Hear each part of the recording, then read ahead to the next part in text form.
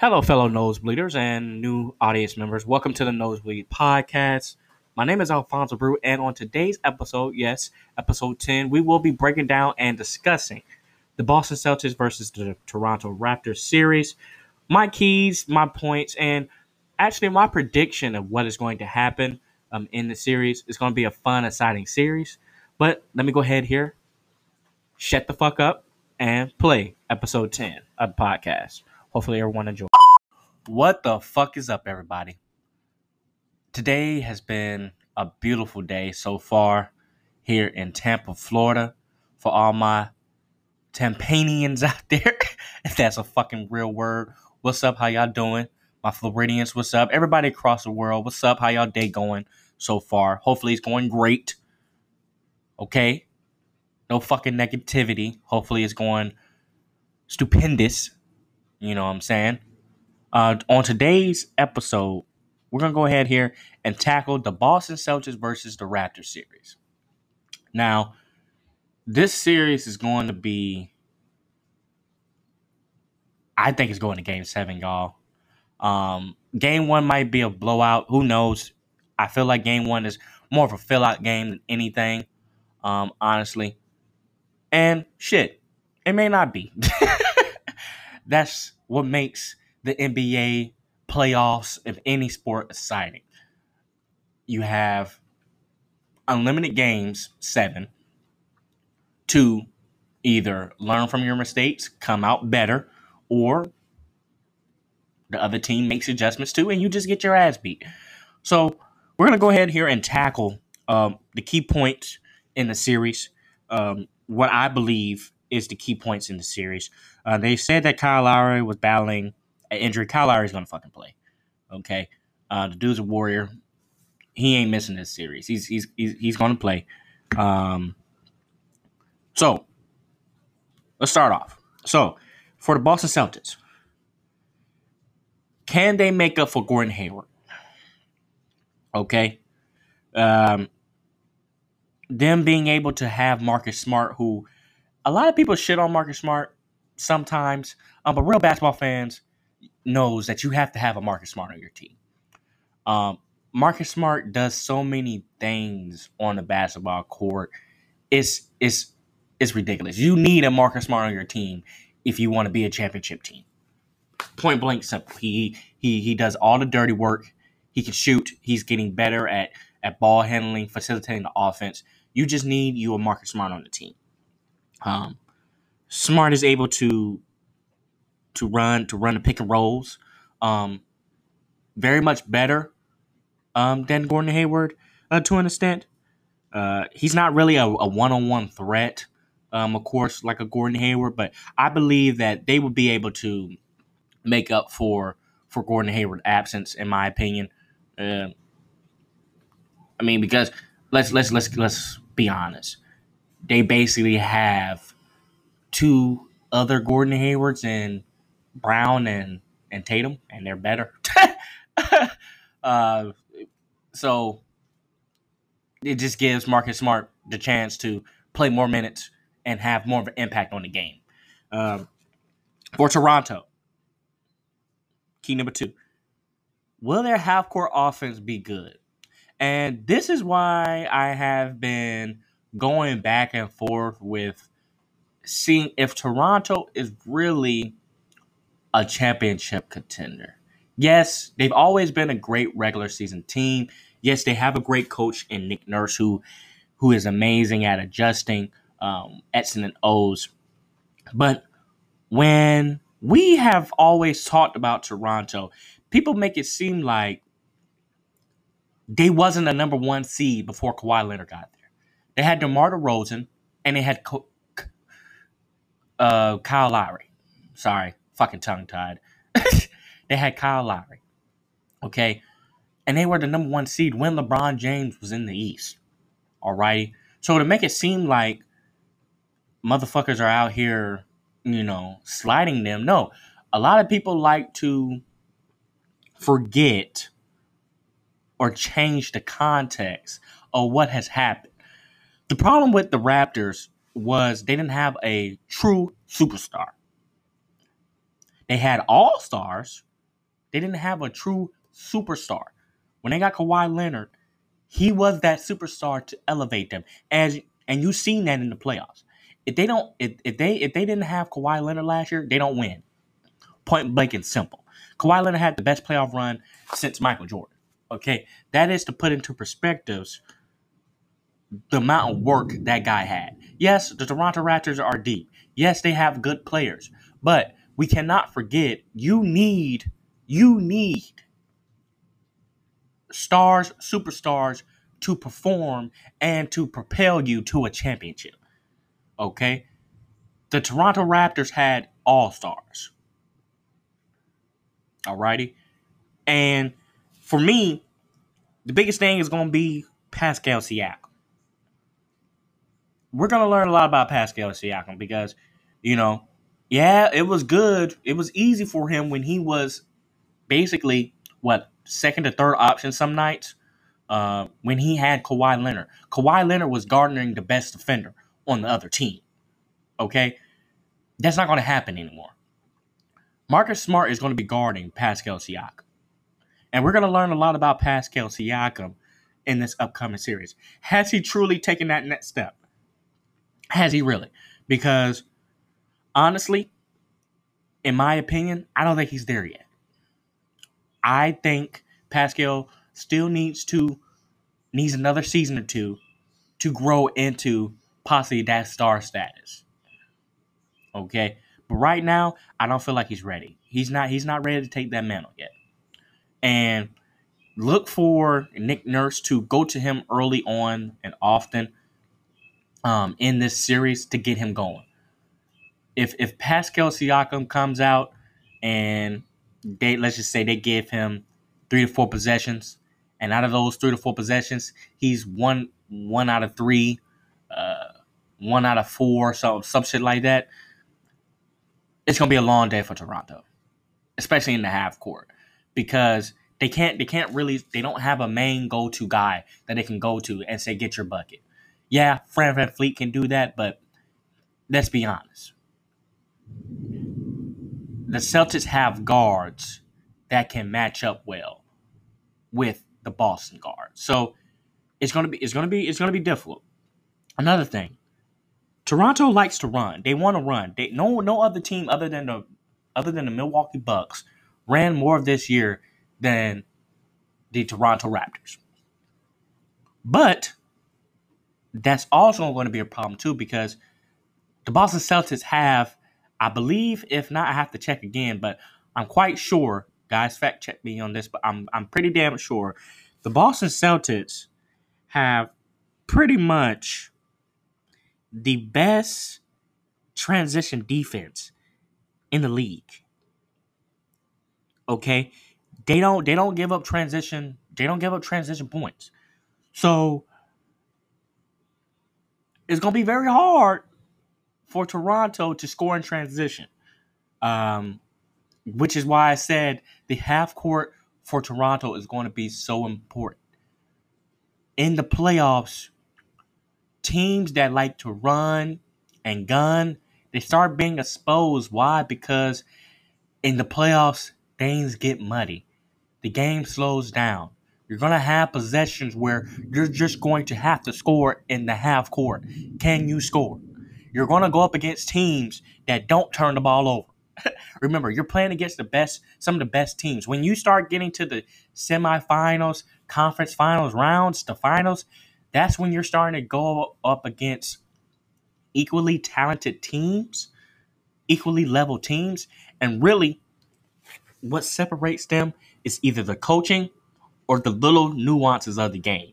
Honestly, that's really what's going to separate them. And the Raptors' ability to run, get easy buckets, Boston Celtics being able to limit them to easy buckets. That's going to be a fun, exciting thing to watch because, like I said, the Toronto Raptors don't necessarily have a superstar. They have a lot of good to very good players. But who's going to take the lead? It ain't going to be Kyle Lowry. Kyle Lowry is what he is. It's going to have to be either Siakam or Van Fleet. More likely Siakam. Siakam's going to have the size advantage against Marcus Smart to be able to bully him, take him off. But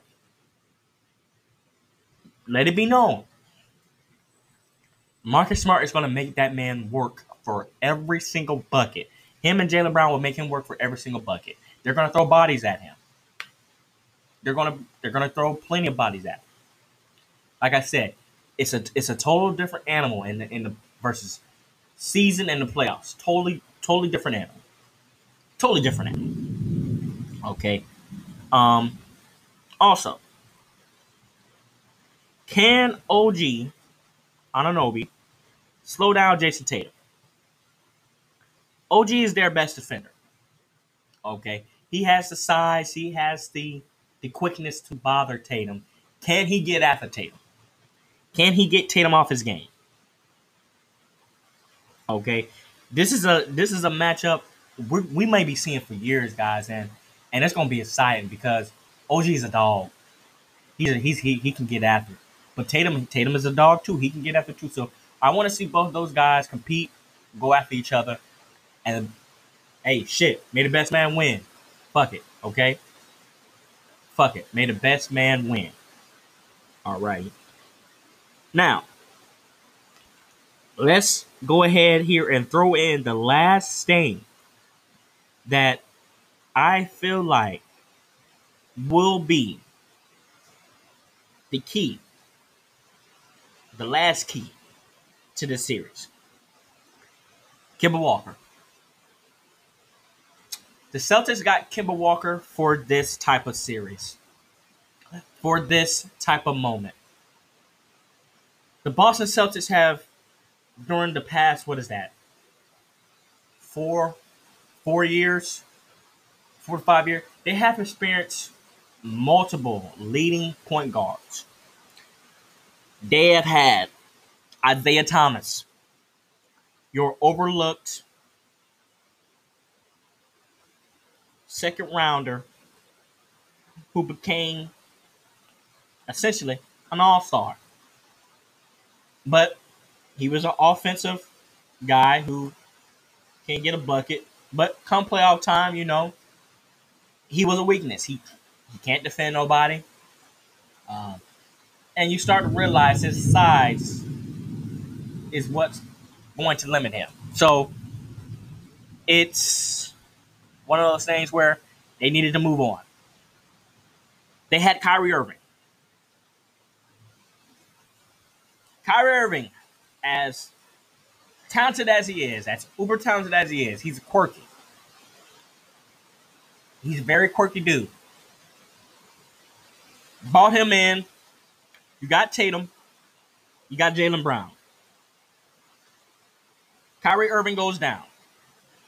Jaylen Brown, Marcus Smart, Jason Tatum, the young guys, takes the Cavaliers, who eventually goes to the finals, and get swept to the Warriors. They take them to 7. They take King James to 7 in the Eastern Conference Finals. Kyrie Irving comes back, and right then and there, it wasn't going to work. Why?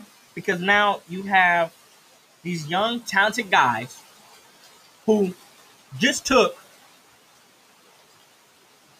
King James, LeBron James, to Game 7, and basically a couple plays away from making it to the finals themselves. Mind you, Kyrie Irving was out that whole playoff run. So they did it without him, essentially. They essentially did it without him. Okay? So they went through that turmoil. They had problems in the locker room because Jason Tatum, Jaylen Brown want their touches. They don't want to just stand by and look at Kyrie Irving dribble, and not perfectly running the offense. Not placating to those guys. Not uplifting those guys. And now they have Kemba Walker. Kemba Walker is a mixture of both Kyrie Irving and Isaiah Thomas. He has the heart, the grit of Isaiah Thomas. Mind you, his first coach was Steve Clifford. Many of you may not know Steve Clifford. But Steve Clifford is a great defensive-minded coach. Great defensive-minded coach. And in order to play for Steve Clifford, you have to get after it on defense, or you have to at least try. That's one thing Kemba Walker does. He gives effort. He tries. Okay? Another thing. Throughout the whole season, throughout the whole bubble, Kemba Walker has literally stated, this is basically Jason Tatum and Jaylen Brown's team. This ain't my team. Okay? I'm here to help him to get to where we know we can go. That is one thing Kyrie Irving did not do. He relinquished that role to Jason Tatum. Now you're seeing them, they're able to just play freely. They're able to play within themselves. They don't have to worry about, how many touches I'm going to get in this game. So Kemba Walker is going to be very important in this series because when they need a bucket and Jason Tatum's not going and Jaylen Brown's not going, they're going to go to Kemba Walker. They're going to go to Kemba Walker. But then at the same time, Kemba Walker is going to go to them. He's going to show trust in Jason Tatum. He's going to show trust in Jaylen Brown. And they're going to have to deliver. So Kemba Walker is going to be a huge part of this series. Can he beat his matchup in Kyle Lowry? Can he out Kyle Lowry? Essentially, that's what we're going to be looking at. I think he can. My prediction on the series, I feel like the series may go at least 6. It's going to go at least 6. I got the Celtics winning due to the fact that they have multiple players that they can throw at either player you can think of, whether that's Fred VanVleet, whether that's Kyle Lowry, whether that's Siakam. They have players that they can throw where it's going to be hard for Toronto to score. Toronto, they have court offense once again, has took a dip. Last year they were 8th in efficiency. This year they're 16th. Who's going to be the man? I don't see Siakam being that guy. Maybe Fred VanVleet. Who knows? He's been hot. He's been shooting almost, 56% from the field? From 3? I believe from the field, from 3. I'm not sure. I think from 3. But, he's been hot. So, what's going to happen? What's going to happen? Okay? It's going to be very, very, very exciting series. Of course, we know the coaches are going to game plan and put their team in the best positions. But in a series like this, it's going to be about who's the best player. And honestly, in my opinion, the Celtics have the best player and they have the better overall team. I got the Celtics in game 6, in 6 games, possibly 7. But it's going to be a hard-fought series. It's going to be a hard-fought series, and this is going to be really the toughest battle for both teams, honestly. Because how the way the Bucks looked against Orlando Magic, Orlando Magic is my team. But I'm an honest person. The Orlando Magic don't have the talent, the offensive talent that, let's say, a Toronto Raptors or a Boston Celtics team will have. Plus, the Orlando Magic was injured. So, this is going to be the toughest battle for both of these teams. I'm excited for the series. And I'm just excited to watch some fucking basketball, bro. This is exciting times during this pandemic. We got to embrace this shit. Let me go ahead here and take a quick intermission. And then I'll go ahead here and close out with my final words.